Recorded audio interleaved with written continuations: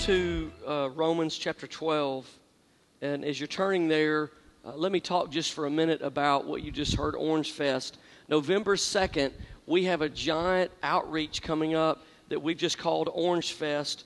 It's the new Trunk or Treat. We're changing the name, changing the way that it happens. And so basically think open house festival. We're going to open up much of our building. We're going to have a lot of different things on the property that night. Here's the reason why. We live in the most unchurched county in the state of Alabama, and God has planted our church in this soil for this time. And so we want to do everything we can do to reach out and to touch our community and our city. I don't know any segment of society today that has more pressure on it than the family. And this is a huge opportunity to say to moms and dads and kids and families that God loves you, God cares about you, this church cares about you. There's a place that you can go and get help. There's a place that you can go and grow. There's a place that you can go. There's a spiritual family. I love that testimony we heard this morning. What does baptism mean? It means family. And so I want to ask you to help us on this night. There's so many things that we can do. On the website, you can go to kingwoodchurch.com, go to the serve button. You can see a thing that says Orange Fest. You hit that underneath. It gives you all the opportunities, 8 or 10 different opportunities, ways you can help us that night to just reach out, to care, to help, to bless people. Here's some of the things you can do. You can decorate a trunk. You can dress up in a fairy tale character. I'm assuming that's for ladies. I don't know. We're not that kind of deal. So fairy tale character. You can dress up in a pirate. Or some of you who like Duck Dynasty or want to go low country, we got a Cajun area. You can dress up for that. We need candy elves. We need a welcome team. We need folks to help us with several shifts on the inflatables, trash and cleanup. There's so many things you can do. We need about 100 servants. So here's the 2 things we need most to make this event work. We need candy and we need servants. And so maybe you could think about how could you as a family, we have whole families that volunteer to serve. It's kind of a neat thing for you to get to serve together as your family. And so maybe some of you say, our whole family could serve at a trunk or could serve some other place, be part of the welcome team, do cleanup, inflatables, whatever. Maybe you're a life group. Maybe you're a life group leader and you say, our life group would like to adopt this area of Orange Fest and we'd like to serve there. So there's a lot of different ways you can serve, but the main thing that we need to reach this city, to reach out this season, we need servants and we need candy. I ran into a family this morning who brought candy and said, hey man, we've been picking up candy at Publix. They actually got a buy one, get one free right now, and this is our second trip. And so I think that lasts for a while. So if you want to help us go buy some candy, we got a place out there that you can put it. If you want to go online and say, look, I don't have time to get by the store, but if you'll go to the Orange Fest spot there's a place that you can buy a bag of candy. Basically, you're just giving us the money and we go buy the candy.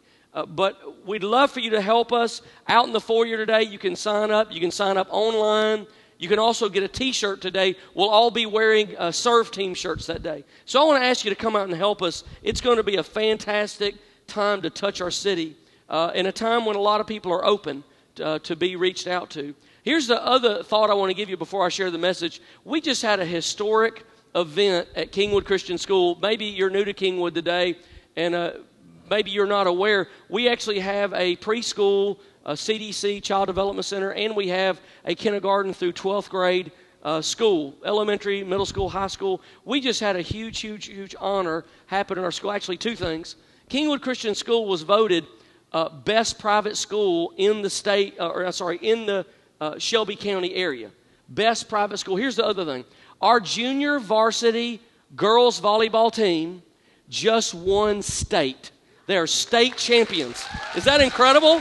Really, really neat thing. And let me tell you their record, 50-0. Whoa. I wouldn't even want to show up if I was the other team, would you? So look, I don't know if you're looking for a great school, if you have a child or a relative or a friend that's looking, but I'll tell you, we've got one. And so Kingwood Christian School is doing an incredible job. So we celebrate them today.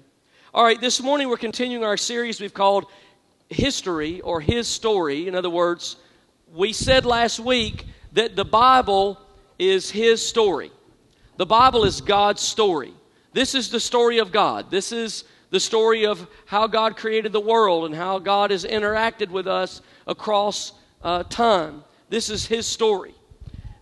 Today I want to share this thought with you. His story transforms me. So last week we said the Bible is His story.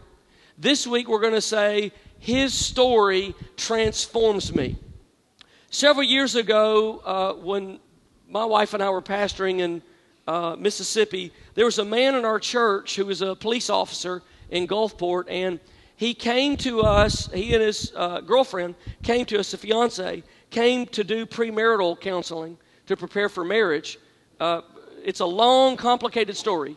But when we came to the end of it, we got to the crossroads where, okay, you and your girlfriend are living together, you're not married, and you want to get married, and you want me to do the ceremony, and you want to have the ceremony in our church, but you want to live together until you're married and you don't want to move out. And so that's kind of the point. I'm making a lot of history short. And so I said, you want to start your marriage off on the right foot. And so what I want to ask you to do is I want to ask you to move out, and you guys need to live separately until you're married. And then let's start the marriage. Let's start the marriage right. Let's start the marriage in a way that honors God and puts God first. And so he just didn't agree with that. He disagreed. He said, no, I don't see any need in that. I don't think we have to do that. And so anyway, through a long story, we came through, it came to lunch. So we had to have a lunch. So I said, man, look, I love you. You're welcome at our church. I want you to be here. I want you to know God. I want you to love God. This is one of those very awkward moments in pastoring where you say, look, I can't perform the ceremony, and I'm not going to oversee it because I feel like that you're not being honest with what the Bible's telling you and what God expects. And so I can't do that. And then it came to a point where we had to withdraw his membership. I said, look, this was months of time, but I said, look, we can't give you the signal that everything you're doing is okay. We can't communicate that to you. I didn't know all of this is happening. I didn't know all this was going on. But we can't, as a church in good faith, communicate to you that you have a good relationship with God and everything's okay when it's not. So I love you. I want you to come to our church. I want you to grow. I want you to get close to God. But we've reached an impasse now, and you've been unwilling to change. And so I don't know what else I can do. Well, through that turn of events, it caused him to go into a time of introspection. And actually, I'm holding in my hand today a book that he wrote. And in the foreword of the book, he writes, I want to read the first paragraph for you. He writes in the introduction the other part of the story, the end of the story that I just told you. Here's what he said. It was a nice spring day in South Mississippi when I had lunch with my pastor, who gave me some information that I didn't want to hear. The resulting disagreement led to an intense few weeks of study and prayer and asking God to help me to find the truth. I knew why my pastor felt the way he did, but disagreed with him, and I really wanted to know what Jesus said about it. I love my pastor, but Jesus is a greater authority. I'll admit, I started out to prove my pastor wrong, but what happened was that I changed my source of information. I truly began to rely on God to teach me. A few weeks later, my pastor and I had a follow-up lunch, and we agreed to disagree from the beginning. But the discussion that followed about what I'd learned almost brought both of us to tears. In my prayer and study, God showed me my sin. It was specific and right out of the Bible. I found myself on my knees in repentance, and I had never previously understood. Not only did God reveal this to me, but also He revealed to me that He forgives me and He still loves me.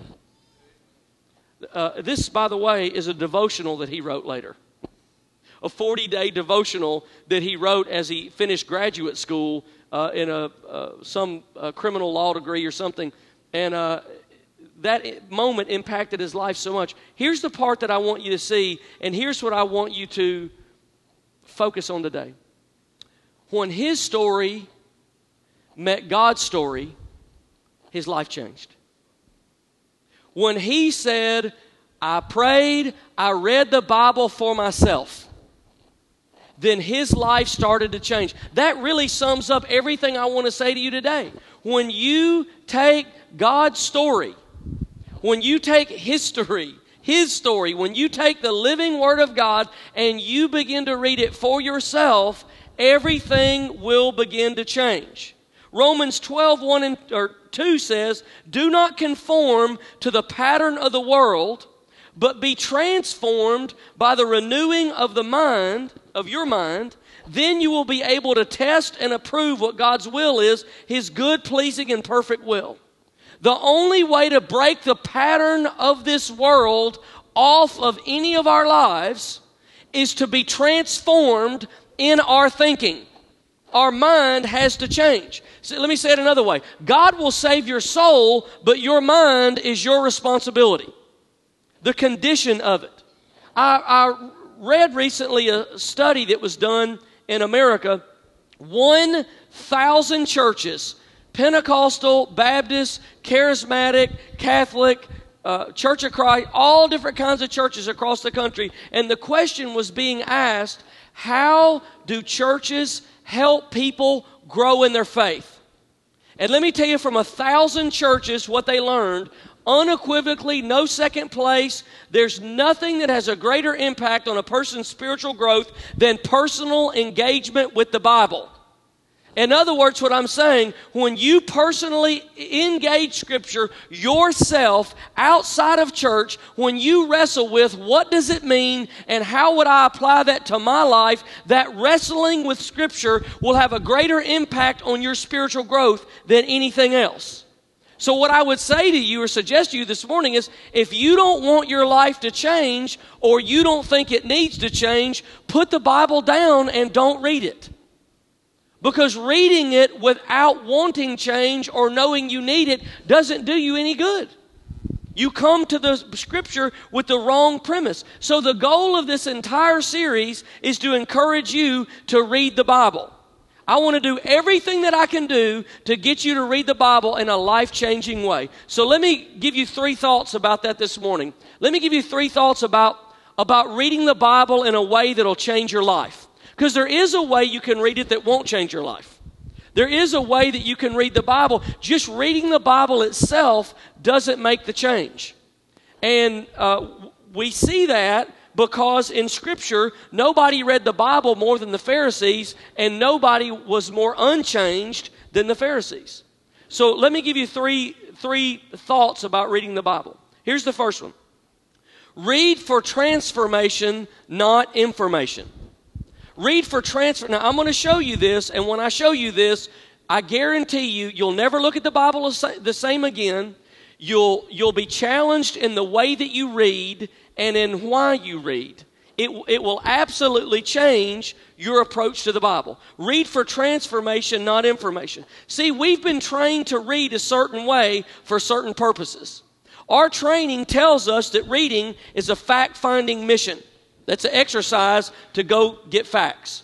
So we read to gain knowledge, we read to get smarter, we read to know more things, we read the subject, we read the verb, we get the bottom line, we move on, we read to get answers to questions, and virtually everything that we've been taught about how to read is completely unhelpful when it comes to reading the Bible. It's not just the way we read, but oftentimes why we read. We are motivated by our own brokenness to crave information. And when we bring that craving to Scripture to gain knowledge, it can do more harm than good. Let me show it to you in Scripture. Well, it all starts with Adam and Eve. The serpent told Adam and Eve that they would not die if they disobeyed God and ate. What tree could they eat from? The tree of knowledge, right? Of good and evil. Eat from the tree of knowledge of good and evil. He said, God doesn't want you to eat this fruit because if you do, you'll be like Him. You'll gain so much knowledge about good and evil that you'll actually be equal with God, and God is threatened by you, and so God doesn't want you to do that. So this was the temptation. So that's how the enemy came. That's how Satan came to tempt. If you do eat this, you'll be like God. Now, what does Satan actually tempt Adam and Eve with? He tempts them with knowledge and power. If you disobey God, if you eat this fruit, you will gain knowledge and you will gain power. You will know what God knows and you will be like God. And ever since that time, we've had a problem with knowledge and power. It's been a big issue for us. We tend to want to use knowledge to get power. The word on the street in education and academia is you can't know too much. You can't have too much knowledge. I'm here to tell you, I don't believe that's true at all. I think you can know too much. I think you can get out of balance. Let me show it to you in a practical way. What causes gossip? What causes gossip? It's a craving for knowledge. If I know all the juicy news before everyone else knows it, I have the knowledge that gives me power. And I have to keep going to get the knowledge so I can pass it on and stay powerful. So knowledge and powerful is actually trading in the economy of knowledge. We still crave the tree of knowledge. We wrongly think understanding brings control. The serpent said you'll be like God. So control and knowledge work together. So when we come to the Bible, because we've been taught to read this way, we tend to want to read in a way to analyze it and criticize it, and we want to read it from a distance. And the further that our culture moves from God, I guarantee you, the greater scrutiny the Bible will come under. You see it on the History Channel. You see, did the Bible really say this? Is the Bible really true? And all of this stuff. All of this talk. The further we move from God, the more scrutiny the Bible's going to come under. Because it matches our need for control. If I can undermine the Bible as my authority, then I become my own authority. Right? Which does what? Gives me control. Isn't this exactly what the devil tempted Adam and Eve with? Eating this fruit will make you like God. Gain this knowledge and you will be like God, and then you'll be your own boss. The New Testament says it this way. Knowledge puffs up, but love builds up. So our craving for knowledge drives us to read the Bible in a wrong way if we're not careful. We read to understand, we read to control, we read to wrap our brain around, we read to get our way. So we read so our life will turn out the way that we think it should, and then Scripture can then just become another tool or resource we use to get life done. I guarantee you the people in life and the people in church who cause the most problems are the ones who know the most about the Bible but have been changed the least by it. I guarantee it. When you honestly wrestle for yourself with what does this mean to me and how can I apply it? When you wrestle with it yourself, change comes. This craving for knowledge is strong, and it's been in us since sin entered the world. It shapes what we do and how we approach God. The Bible tells us that knowledge will increase, and recently it's reached a fever pitch. So now we live in a day where we have unlimited information. We're drowning in information, but a lack of transformation. It reminds me of when the Israelites were walking through the wilderness, and God was feeding them manna. Do you remember this? And they said, we don't want manna. We're tired of manna. Well, they started complaining. And then God said, okay, fine. If you're going to complain and you're going to rebel and you're going to have that attitude, then I'm going to feed you the quail, the birds, the meat that you asked for. But I'm going to feed you so much of them, it'll be coming out your nose. Look it up. That's what the Bible says. And I wonder if that's not how information is working now. We crave knowledge, we crave information, and now maybe God is force-feeding us information until it's running out our nose. And we neglect the manna that He's giving us, but crave the information that we have. Right? More information. When does this start? How do I get there? How do I do this? What does this mean? Where's that in history? Right? Anybody talking to your phone? We talk to the phone because we want answers. Why do we want answers? Because that gives us control. This is why we like remote control so much. Right? Because it puts us in charge. This is why we like this so much. Because it puts us in charge. Then we pick this up and we make the same mistake to think that we're in charge. And that's when the change doesn't happen. That's why we like Google, right? We don't need to ask anybody anything. We just ask Google. It's all there at our fingertips. I'm not against the technology. It's just a poor replacement for the Bible. It's a poor replacement for God's Word. We've got to read the Bible to have our inner man transformed, not just know more things about God. If information was the answer, how could you possibly ever explain a guy who graduates Harvard Divinity with a valedictorian who's an atheist? Because the knowledge in itself does not transform. Look at 2 Timothy 3:16. All Scripture is God-breathed and is useful for teaching, rebuking, correcting, and training in righteousness, so that the servant of God may be thoroughly equipped for every good work. See, the Bible is our revelation of God given to transform us, to change us, to transform us. Our desire is to be in control. The Scripture invites us to a life of surrender to God. They are at polar opposites. Just like my friend here who I sat at the lunch table, he wanted to have his life his way. And he couldn't understand any other way until he met God face to face in the Scripture. That revelation came. He went down on his knees. It broke his heart. It moved him to tears. And he changed because he wrestled with the Scripture himself. The Bible is God's invitation for us to be transformed. Don't read the Bible for information, for lists and all of this. Read the Bible for transformation. Here's the second one. Read for transformation, not information. The second one is read for transformation, not formulation, not formulas. Sometimes the Bible doesn't impact our life because we're coming at it with our own agenda. We're looking for a formula that will solve the need of the moment. We look for a specific passage to meet our need and ignore the context, ignore surrender, ignore the call of God for a whole life surrender. In other words, we don't want to know what God has to say about other things. We just want to know what God has to say about this, and then we want to move on. We want help. We don't want God. And the problem is, this is His book written for His purpose, and our needs are important to God because God loves us, but they're not more important to God than Him being close to us. He wrote the Bible not to give us the answers to life. He wrote the Bible so that we might understand who He is. The Bible is His revelation to us. So when we're looking for something to fix the moment, we're not looking for God. So in this way, we're trying to control what comes out of the Bible rather than entering the process of that change. See, this is not a magic book. It is a miraculous book, but it's not a magic book. So, Psalm 4 is a verse that really ministered to me about 2 weeks ago.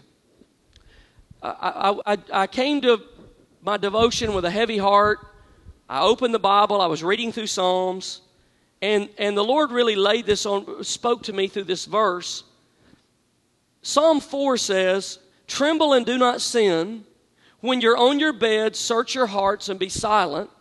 Offer the sacrifices of the righteous and trust in the Lord." Now, that spoke to me because I wondered in verse 5, offer the sacrifices of the righteous. What is the sacrifice of the righteous? What is the sacrifice that righteous people are to bring? And so my heart was heavy with some decisions I had to make and things I needed to do. And I was conflicted inside. And all of a sudden, the Lord used this verse to speak to me and say, doing the right thing is a sacrifice to God.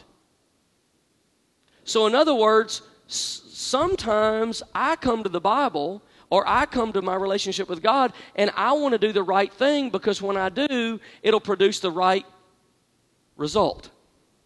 Right? If you do this, you'll get this. If you do this thing, this will happen.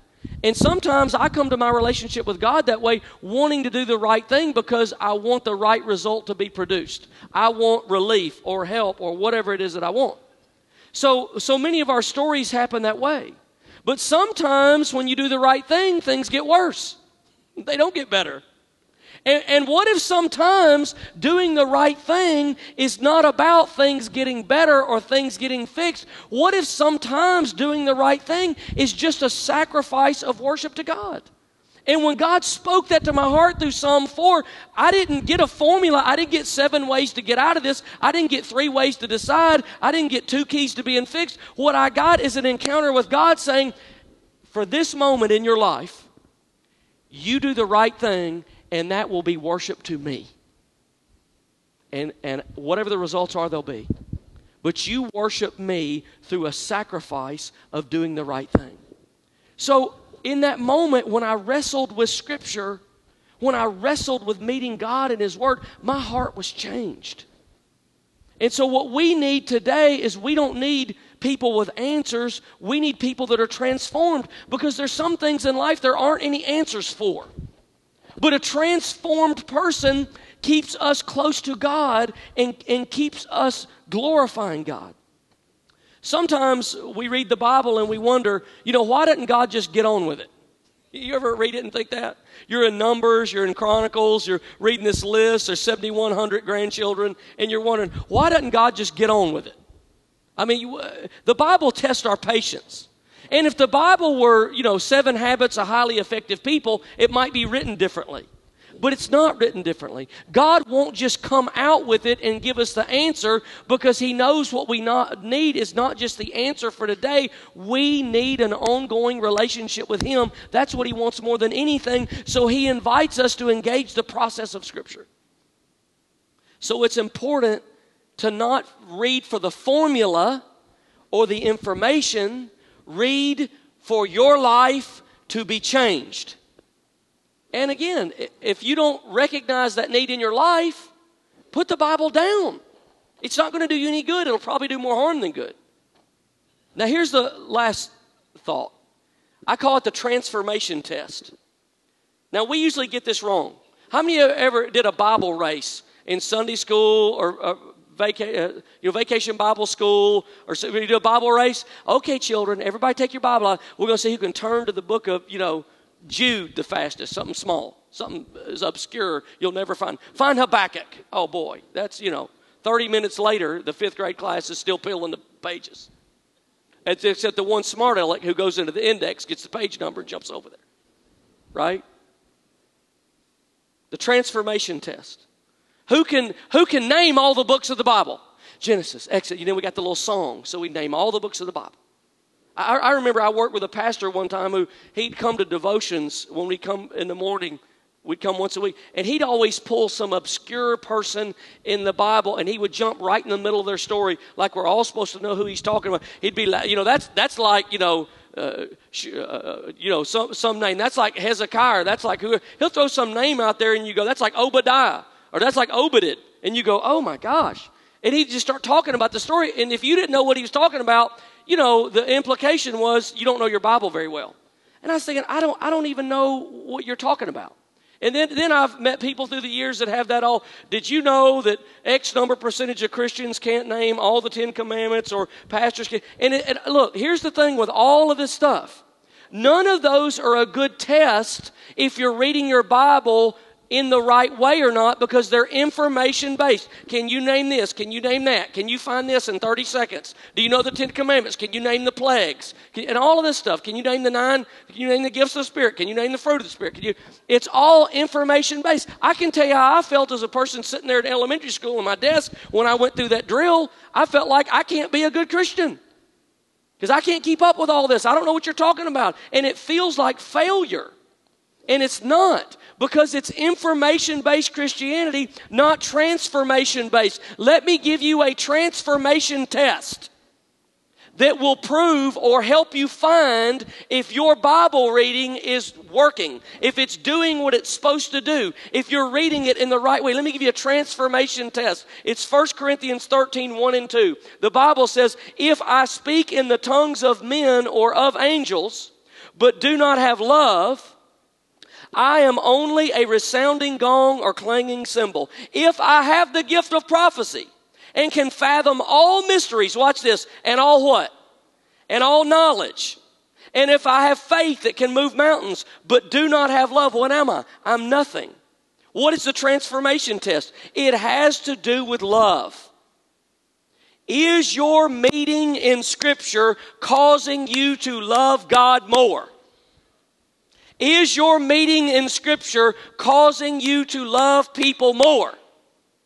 Then if it's not working. You don't come to Scripture as a journalist or as a student or as a scientist or a mathematician or a journalist. We come to Scripture as a child seeking his or her father, looking for deeper relationship with the Father. The Bible says knowledge puffs up, but love builds up. I'm going to ask our worship team to come, and Paige, if you would come and join me this morning. We've been talking about the soapbox. How then would you read the Bible? Mark, can you get the microphone that was there? How can you read the Bible, if you don't mind, just stand by our soapbox. This is our soapbox. Soap is a way that I've given you to read the Scripture in the month of October. Scripture, observation, application, and prayer. And so I've asked Paige to come this morning. This is what we call the soapbox. It's the box that we're going to stay on anyway. It's funny to me. It's a box we're going to stay on for the whole month of October. And I've been inviting you to read the Scripture with us, but to read it in a way that changes your life. And so what I asked Paige to do this morning is just come and share the soap that she had this week. Go ahead. Good morning. I'm going to read from Isaiah 60, verse 19 through 20, which reads, "The sun shall no longer be your light by day, nor for brightness shall the moon give light to you. But the Lord will be to you an everlasting light, and your God your glory. Your sun shall no longer go down, nor shall your moon withdraw itself. For the Lord will be your everlasting light, and the days of your mourning shall be ended." So an observation, when I quieted my heart to observe why the Holy Spirit highlighted this verse for me, I heard that here on earth the sun sets and the moon fades, but our Lord, our God, never sets or fades. Light and comfort are no longer withdrawn when we seek the light and rest of our Lord and Savior. He calms the chaos of my world and our lives with his lightness and peace. And if I can get through the application. I am so busy. I'm a wife of a wonderful husband who works swing shifts. I'm a mom of two amazing but very, very busy children. I work full-time as a nurse in hospice, and I volunteer in so many roles.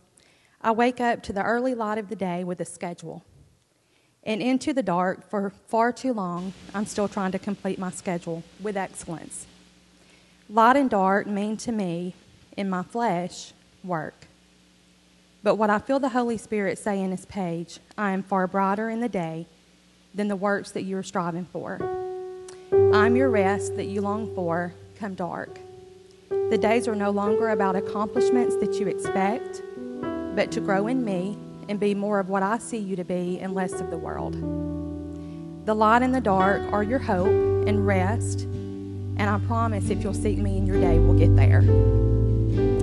So my prayer, if you'll join me, is, Lord, help me to feel that everlasting peace that I seek in you despite this broken world and my very hectic life. Help others to see you through me in the places I work and serve in my family so that you become far greater and I become less. But also help me to expect less of me, turning it over to you. You are my light, my rest, and my constant. Wow. You're a blessing. You know what? See, this little lady could come here and hear me preach 100 sermons and not be changed the way she was when she opened her own Bible. And did you hear her heart? How many of you feel too busy? Right? Everybody could identify with that, couldn't they? Would you just give her a great hand? Thank you so much for sharing. That was incredible.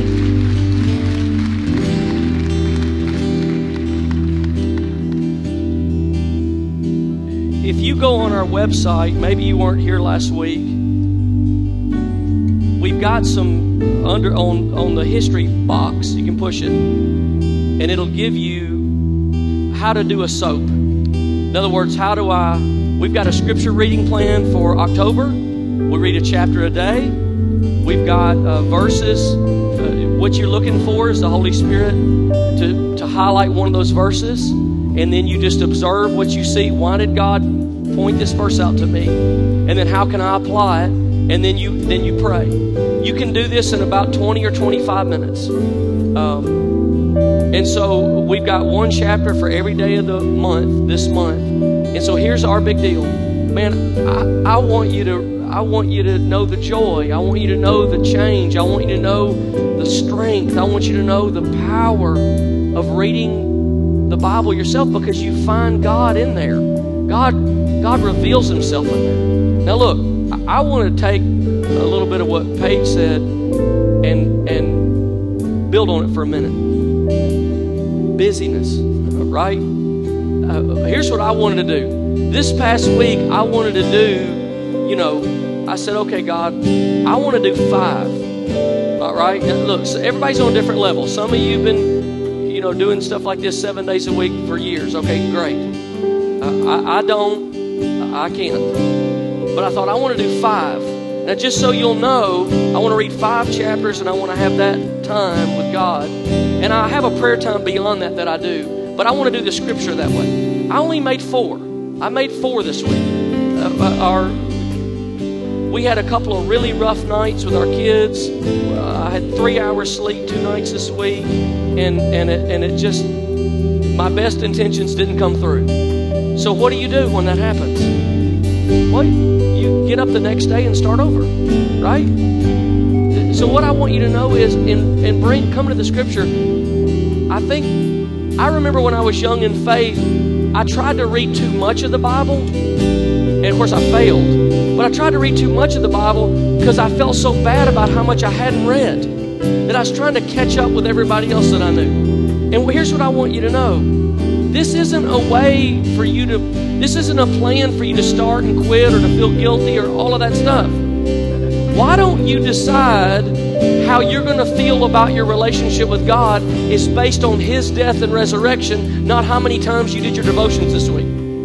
Right? Are you with me? So now you're free. Now I don't have to decide, well, I did my devotions yesterday, or I read my Bible, or I had this week. Some of you have all kind of crazy stuff happen in your life. Maybe for some of you in the room, you're going to start this week and you're going to get 1. Then I'd say, yes! That's maybe 1 you didn't get last week.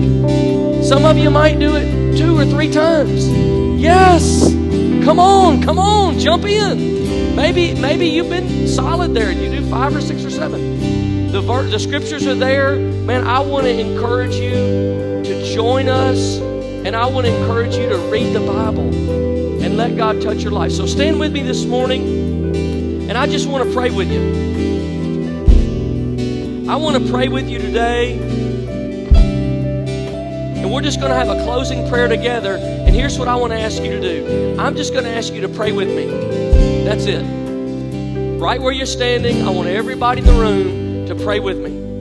And I want to ask you to personally engage God yourself right now. And as we pray together, I want you to unpack what's on your heart about God, about His Word, about what you would like Him to do in your life, about what you hear Him say.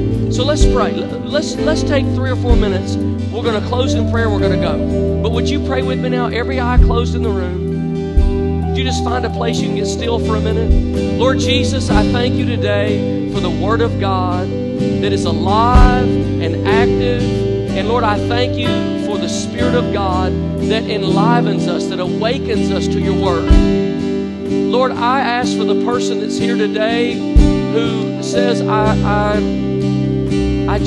try, I don't have any discipline, I don't have any commitment, I don't have any desire.